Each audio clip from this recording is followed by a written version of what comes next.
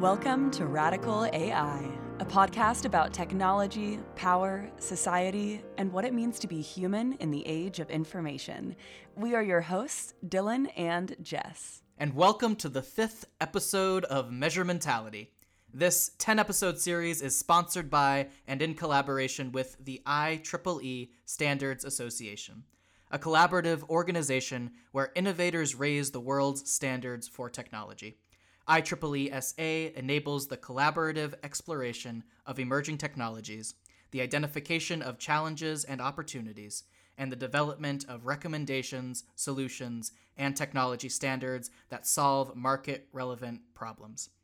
Before we begin, we want to remind you that all of the views and opinions of the guests of Measurementality are their own and do not necessarily reflect the views of their employers or affiliations, or the views of IEEE or the IEEE Standards Association. If you're new to Measurementality, in this series, we interrogate the metrics of success in artificial intelligence by exploring the following topics.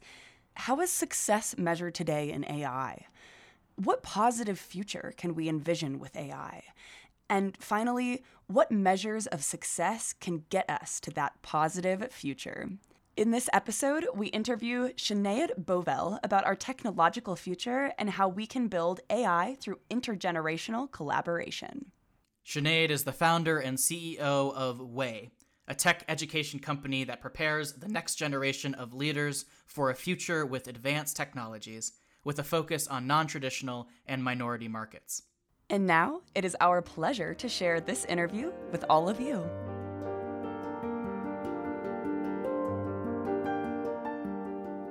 We're on the line today with Sinead Bovell. Sinead, thank you so much for joining us, and we're going to dive right in and talk about how you're seeing success being measured in artificial intelligence systems, especially with an eye towards youth. Thank you. Thank you for having me, and I'm really excited to dive into this conversation. As per how AI is measured today, and from the perspective of a young person and the other youth in my network, I would say, unfortunately, success is primarily measured based on profitability. And in large part, because it is the private sector that's leading a lot of the innovation pipeline as it relates to artificial intelligence. So it's unfortunately quite a quantitative measurement towards AI, which isn't always helpful. Of course, public-private partnerships are kind of the ideal scenario, but right now there isn't really that equal balance. And then I would also say, if it is from more of a country level or from the public sector, it's unfortunately leaning a little bit more into an AI race. Who can be the first to succeed in this innovation or to continue to push the AI pipeline forward, not necessarily tying it back to overall societal well-being. So I would say currently as it stands today, AI isn't necessarily being measured for the benefit of humanity and for societies and culture. More so for bragging rights or profitability. We've talked a bit on this show, and especially in this Measurementality series with previous guests, about how a lot of AI systems are optimizing for revenue, optimizing for money. You just said it again. We hear this over and over, and we have begun to understand the ways in which that can impact the different stakeholders of AI systems. So what we're curious about, based off of your work, is how do AI systems, as they're measured for success today, how do they impact youth? What does a revenue focus do to youth who use those AI systems? For young people, our frame of reference is climate change. So we are currently paying the price for decisions we weren't a part of and decisions we would have been on the completely opposite side of had we been a part of that conversation. And we're now cleaning up the consequences of decisions made by prior generations. And so when you examine it from that perspective and see all the damage that's been done in this lane, that's the same approach we're taking with artificial intelligence. If we don't look in a longer term lens, if we don't prioritize people over profit, we will end up with another disaster that youth are responsible from an existential point of view to clean up. So that's, I would say, the kind of youth perspective. We've been here, we've seen it, it hasn't worked. We need to move on from just a profit as the sole focus, or GDP and numbers. And it sounds like to do that, we need voices of more generations than perhaps have been part of the conversation in the past. And this is something that I think a lot about how we do that intergenerational dialogue or transgenerational dialogue. But I'm wondering, before we get to how we might do that, how are we seeing that playing out right now, maybe specifically around AI and climate change? Are those conversations happening, or is there still a lot more ground that needs to be made up? I would say it's really kind of company or government specific. The door to ensuring that youth always have a seat at the table isn't yet the kind of baseline foundational approach. We kind of have to squeeze our way in or mobilize on our own until our voices are heard, which is unfortunate, but we are very action oriented, and we know what we're fighting for and fighting to protect and prevent. But I'd say largely there are some organizations like the UN, for example, that's really mobilized around youth and ensuring that we have a seat at the table. But unfortunately, that's not the baseline or the mainstream. Just a quick clarification, because I realized even when I was saying the word, I feel like the definition can be a little slippery. When we talk about youth, or when you talk about youth specifically, who are you talking about? Yeah, that's such a great question. I think there's kind of two ways to look at it. Largely, the UN has their definition. It's usually about under 35. And that's kind of, I guess, a safe way to quantify youth. But I would also say people that are young in their career, that don't necessarily have access to certain tools. Those are all certain challenges that are shared across youth. So I think outside of just the quantitative boundaries, I'd say those are the qualitative measurements as well. Let's keep digging a little bit deeper in here, because I'm curious who is making these decisions when youth aren't involved. And based off of what you've seen, Sinead, who is sitting at the table right now? I would say when it comes to artificial intelligence, it is largely being led by the private sector. And in fact, it feels like there's about 7 people in Silicon Valley coding our future. And conversations around that future are not only not accessible, but they're not digestible for people who don't speak tech, which is a huge problem and a huge barrier to entry that even if we were invited, a lot of people don't have the tools to dissect and to understand, or the skills to even properly leverage these tools. So I'd say that's kind of the first and foremost, the biggest problem. In the public sector, I think government has also kind of lagged behind when it comes to inclusivity of age.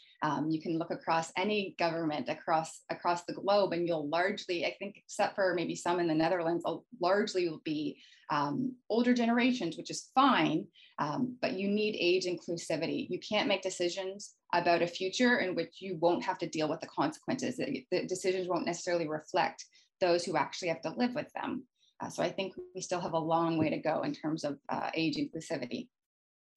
So let's discuss actually what this future could look like. And our next question that we ask all of our guests in this series is, what positive future do you envision for AI? And for this episode, with a specific eye towards youth and the future for our youth. I would say in young people, we're largely excited about technology because we are born into it. And we know what access to technology, fair and equitable access to technology, its potential and what it can do, and how it's allowed us to connect and to mobilize around systems that we are maybe locked out of. But what I think we're most excited about when it comes to advanced technologies like artificial intelligence is first and foremost a future where AI would work equally for everyone and effective for everyone, which would largely mean that those in the rooms that are coding it are representative of the societies that will be using it. And then the benefit and potential AI offers to improve access to critical services and infrastructure like healthcare and education. AI does have a great potential to kind of lower those barriers to entry and ensure more fair access if it's used correctly and deployed responsibly.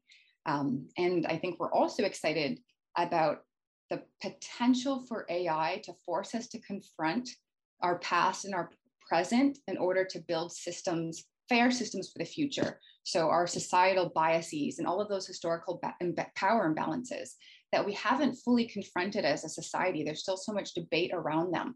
But if you don't confront them, you risk coding them into the future, which will end up more disastrous for everybody overall. So I think we're looking forward to having that past rectified and to righting those wrongs. And then I'd say using AI as a teammate to help us solve some of those mass problems that we didn't create but are left to clean up, like climate change, like income inequality. And then I would say, finally, we're excited for AI to be a tool that we use and that benefits us, not a tool that uses us or simply benefits those who create it. So that's how I would say that's the positive future young people are excited about. Are there specific either movements or groups that you're seeing right now doing this work of creating that positive future, especially within the youth community or communities, I should say? Yeah, I would say I do see like grassroots movements happening all over, especially when it comes to social media. There's a lot of youth that are kind of mobilizing around the Algorithmic Justice League, for example, is one that I know a lot of young people are excited about. And even just things like leveraging Google Docs, Slack channels, WhatsApp group chats to mobilize and to kind of unify our voices. And I know at my company at WAYE, we started our first board just consisting of young people. So for the major decisions that we make, our ethical codes of conduct, those should all be designed with or at least by young people. And so kind of putting our actions where our words are. But yeah, I think that there's a lot of excitement around what AI can do, the benefits it could bring, and as well as open and honest conversations among youth about the harms of AI. And I noticed that when I'm in rooms with young people, those are confronted much more head on.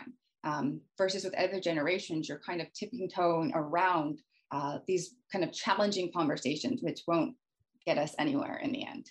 Would you mind providing an example of maybe some sort of harm that AI causes that some of the younger folks that you've been in communication with are pretty aware of, but is something that maybe the older generations are either less aware of or less willing to talk about?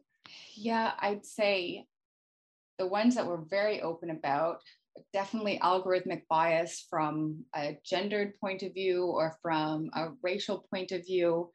We see it every day in the tools that we use, whether it's social media posts that crop photos in favor of lighter skinned faces, or augmented reality filters that tend to move towards Eurocentric features. We see these day in and day out in the activities that we do. But they seem to have been missed by a lot of the decision makers, but not by us. So I would say that that's kind of one area that youth confront that we don't necessarily see as much confrontation amongst older generations. And things like using artificial intelligence in judicial systems. We are well aware of the biases that have happened historically in these systems. And we are very much against deploying them unless we know that these harms have been mitigated. But that seems to not be necessarily the case across all generations. If it's possible to say, what are the barriers? Is it, or I guess, what is the stigma against including youth within some of these conversations, if stigma is what's holding these conversations back? I'd say if you just look at the traditional landscape, the post-industrial revolution style infrastructures for main companies, young people are seen as, I guess, to bring a new spout of creativity or innovation, or kind of like an ear to the street, not necessarily tapped into for their perspective, their codes of ethics and their values. We're there to really disrupt or to help find new revenue channels or to make things kind of techy and fun and youthful, but not necessarily for our moral compass. We're not in those decision rooms where the principles of AI are happening, or where harms and benefits of AI are being discussed. We're only really invited to kind of disrupt, maybe drop a few ideas, but nothing kind of beyond that. I'm going to move us towards our final question that we ask, or at least the final theme that we ask questions around. And this is to encourage us to get specific and to not just talk high level about what this ideal future, this ideal intergenerational future could look like. You gave some really amazing examples of what you hope to see in the future, especially in regards to AI working with us instead of against us. So I'm wondering if you have any ideas for what specific metrics we could attempt to measure and optimize for to find success and to see success in AI systems in that idealistic future that you laid out for us. And I think metrics is always a challenging one, but a very important one, because what you measure is usually what you put the most effort towards. But I would say societal well-being is something that needs to be included if we're going to measure the success and efficacy of artificial intelligence. Reduced income inequality, I think, should be an important measurement, especially because we know the potential for AI to do the opposite if we aren't careful. Measuring the improvement rate of access to critical infrastructure like education and healthcare or social services. Measuring the efficacy of AI itself. Does it do what it claims to do? And do those who are evaluating it understand what they're evaluating? And I would say measuring bias and harm is something that we do before things are deployed. And then I would say measuring artificial intelligence and advanced technologies like it, their contribution to solving global challenges. Is it really helping? And that's where I think you can see whether it's helping society on a whole or not. Are we tackling some of the biggest challenges of our time with the tools that we've spent so much time and money building? And of course, once we figure out some of these domains and figure out exactly what we're going to measure, we have to figure out how we're going to actually measure it. And I'm wondering, perhaps within youth communities, if there are new ways, perhaps even more positively disruptive ways to think about measurement and how we actually do it in the first place. Yeah, and I think tapping into existing infrastructure to not fully reinvent the wheel, but to leverage and build any synergies. We have really strict auditing processes for things like taxes and financial flows that have been in place for centuries. Why don't we treat something as important as artificial intelligence with the same respect? It needs an auditing process. It needs a neutral party to try to identify right and wrong.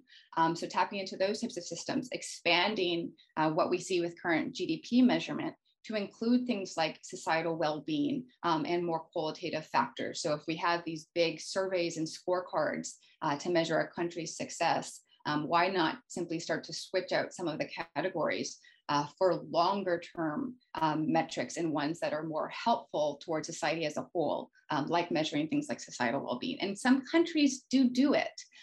It's few and far between, but there are countries that are a little bit more disruptive at making sure their evaluation of progress isn't just tied to GDP and trade. It's tied to the health and well-being of their citizens, which I think is critical. When we talk about these qualitative, more subjective metrics like well-being and inequality, harm, things like that, the things that we would love to measure so that we can optimize for or against them, do you think that it's possible to measure those things in a holistic way that actually embodies the complex granularity of the human race and of humanity and what it means to be human? Do you feel hopeful about our potential for that? Being realistic about the limitations of it. For example, if we're measuring well-being from the perspective of whom? Whose version of health and happiness do we use? Depending on where you live, the resources around you, the government structure and political infrastructure around you, health and well-being and happiness, that can largely be subjective, but we can also ask people. We often believe that it has to be kind of coming from a certain group and just kind of dismantling it throughout the society. But we can ask people, how do you feel at the end of your work week? How do you feel like this tool has helped or hindered your access to things. And then in terms of harm, I think we can put in safeguards the same way we've done for years with financial industries and the legal industry. We've put in safeguards that we measure as a proxy, and we do the best we can. I think it would be naive to assume that any form of a survey or GDP or evaluation metric is sufficient. I think recognizing the limitations are critical, but doing the best we can to build proxies, because right now I don't think we're even doing that at all. One thing I've heard in this conversation is also the international scale that some of these conversations are happening, that sometimes I think we get lulled into thinking this is a US or Western-based conversation where it's obviously not. And I'm curious, maybe specifically around youth, but perhaps in general, what you're seeing in terms of measuring success internationally in AI systems, and then where we should be moving. Mm-hmm. And I think that that's one thing that young people are very passionate about, that the kind of arbitrary borders we put up, arbitrary binary systems and categories aren't actually legitimate. And those have kind of been disrupted by millennials and Gen Z, just kind of societal constructs of the past. So I would say largely youth are connected as much as possible by technology from a global perspective.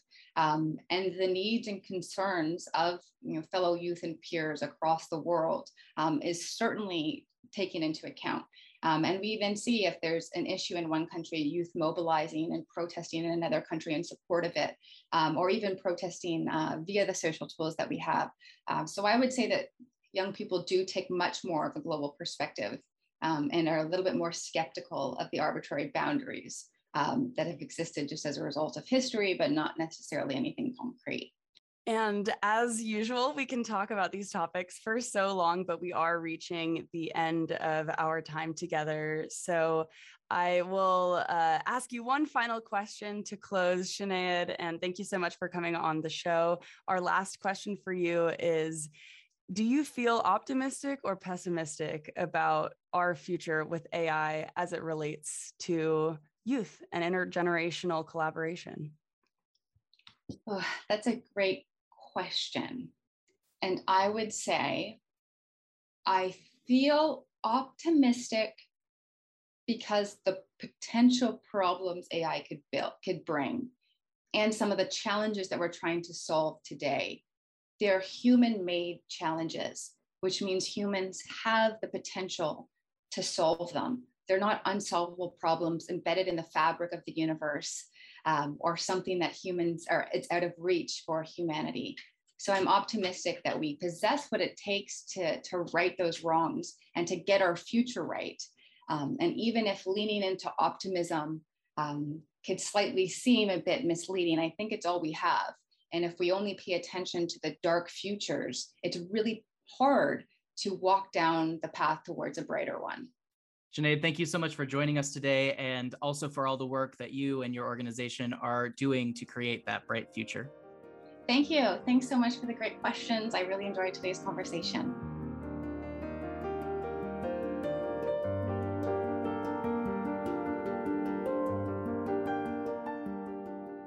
We, of course, want to thank Sinead again for joining us today and for this wonderful conversation. And as always on Measurementality, we are honored to be joined by John C. Havens from the IEEE Standards Association. John, thank you for joining us today.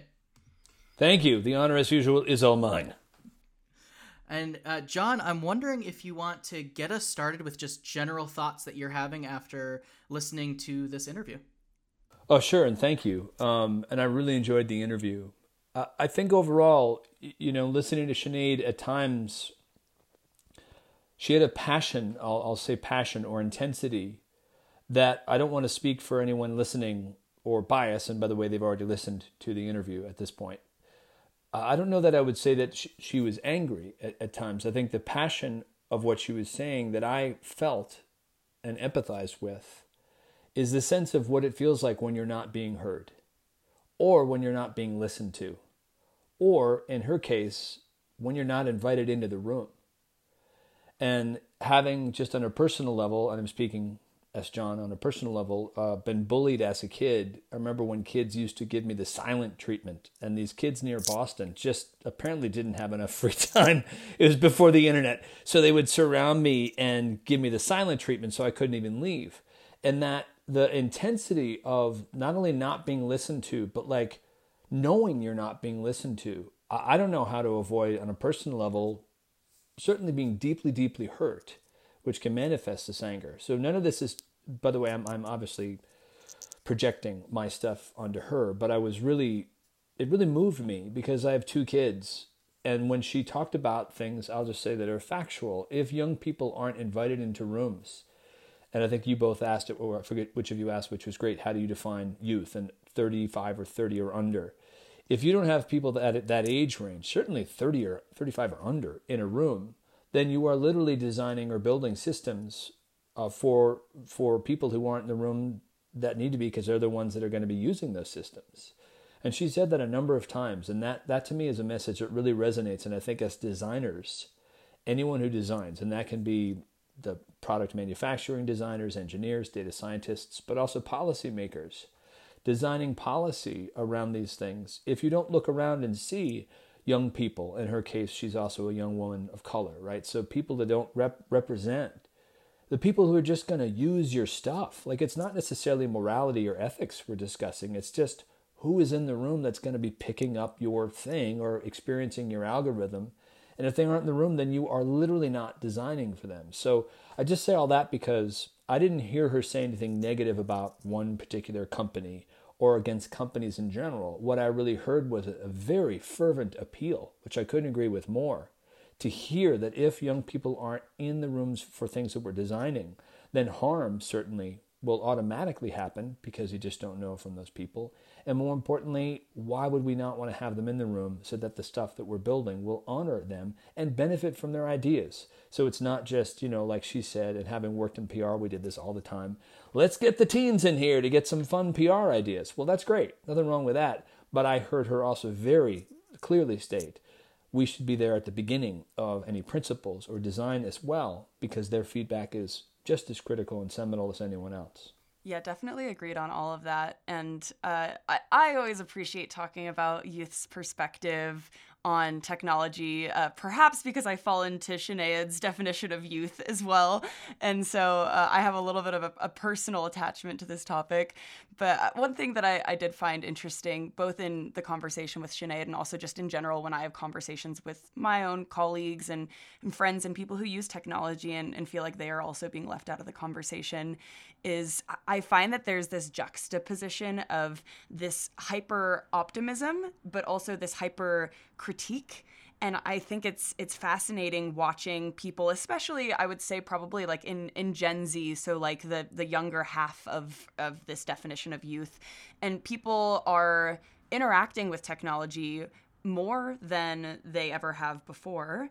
And so they're seeing actively the potential for harm much more than we've ever seen before. So it's allowing for this critique that we haven't really discussed or normalized, I guess, in the technology conversation with some of these, older generations who have this more optimistic lens.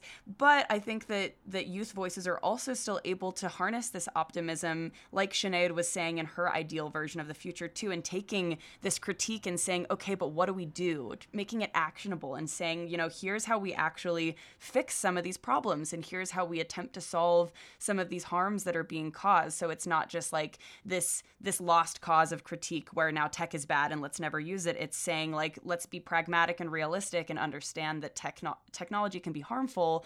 But if we choose to be more intentional about it, if we invite more people to the table, if we have these intergenerational conversations, then we can move towards those positive, more optimistic futures.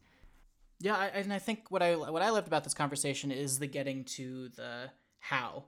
And I know Sinead talked a lot about this mess that we, and I speak as a millennial, so on the older side of that definition, but that we've inherited. I know that's a narrative that me and my friends have in terms of different systems, especially in terms of climate change, which that resonated with me in terms of what Sinead was talking about.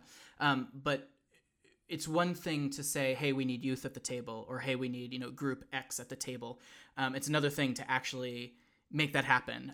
And I was very hopeful with some of the examples that Sinead used at the UN level and beyond. And it also became clear to me that as we talk about measurement and bringing voices into that conversation around how we measure, to what degree do we measure, what do we measure, that there's still more work that needs to be done within those systems. Yeah, agreed. And I guess as my final point, just to say thank you both, again, for a great interview, and thanks to Sinead. Her organization, focuses on teaching youth about AI issues, machine learning. I think my sense is a lot of, and I'm not speaking about her organization, there's this focus, which is great, about either STEM or STEAM education, engineering or arts, along with the sciences, etc. I think what I'm also intrigued to explore is, like, to your point, the action. What if it was a given that no meeting should happen, whether it's policy or design, unless there are, 3 representatives from the youth, whatever that definition is. Like, if you're going to build whatever right now, and it's like, hey, there's no engineers in the room, how are we going to build, X product? Or we're building an algorithm and there's no data scientists in the room. There, I think the logic is, well, we can't build something without the person who has the expertise. Let's call it the technical expertise. I want to build a staircase. I need a carpenter, or the stairs will fall down, for lack of a better metaphor. Here, the thing about metrics that I want to point out is, if myself, people my age, or your guys' ages too, but you're younger than I am, if there's sort of this logic of like, well, it'd be nice to have kids here, but we don't need to. I heard very loud and clear that then that won't work, because that's saying we're not even interested in, or not even that we're not interested, we're not going to take the time to try to see what it's like when we invite you in the room and hear what your metrics even are. Like, having them in the room is one thing. Having them then say our metrics, and she made the point, like you said, Dylan, that the environment is the number one thing. Well, then when they start designing things, let's say a 30-year-old person has become CEO of the company, that could happen. They might say, all of our metrics are shifting, and our first design thing is to make sure we're improving the environment. Will they be seen as the outlier? Will they be seen as a greenie or something? I don't know. But the point is that when you are ignoring someone's metrics, which they say this is what we value, then you are automatically, from a design standpoint, missing out on innovation. I just want to hammer that home. Innovation, I think, is sometimes defined as only the stuff which will bring fiscal profits, which I think a larger sense of responsible innovation. The responsible is no harm, no whatever else.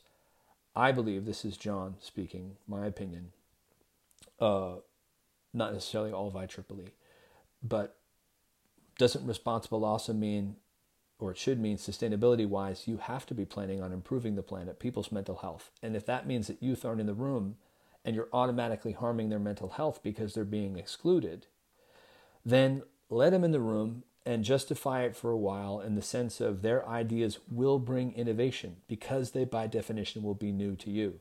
Not just the old, like, I think you should put, a color, paint it green, the kids will love the green color, but more in the sense of, if they say, which I heard her say, the framing of these conversations, the metrics of success are the environment, then why would you build any AI product that you might sell to someone under age 35 and not prioritize that? That will hurt your sales. That will hurt long-term sustainability of your company.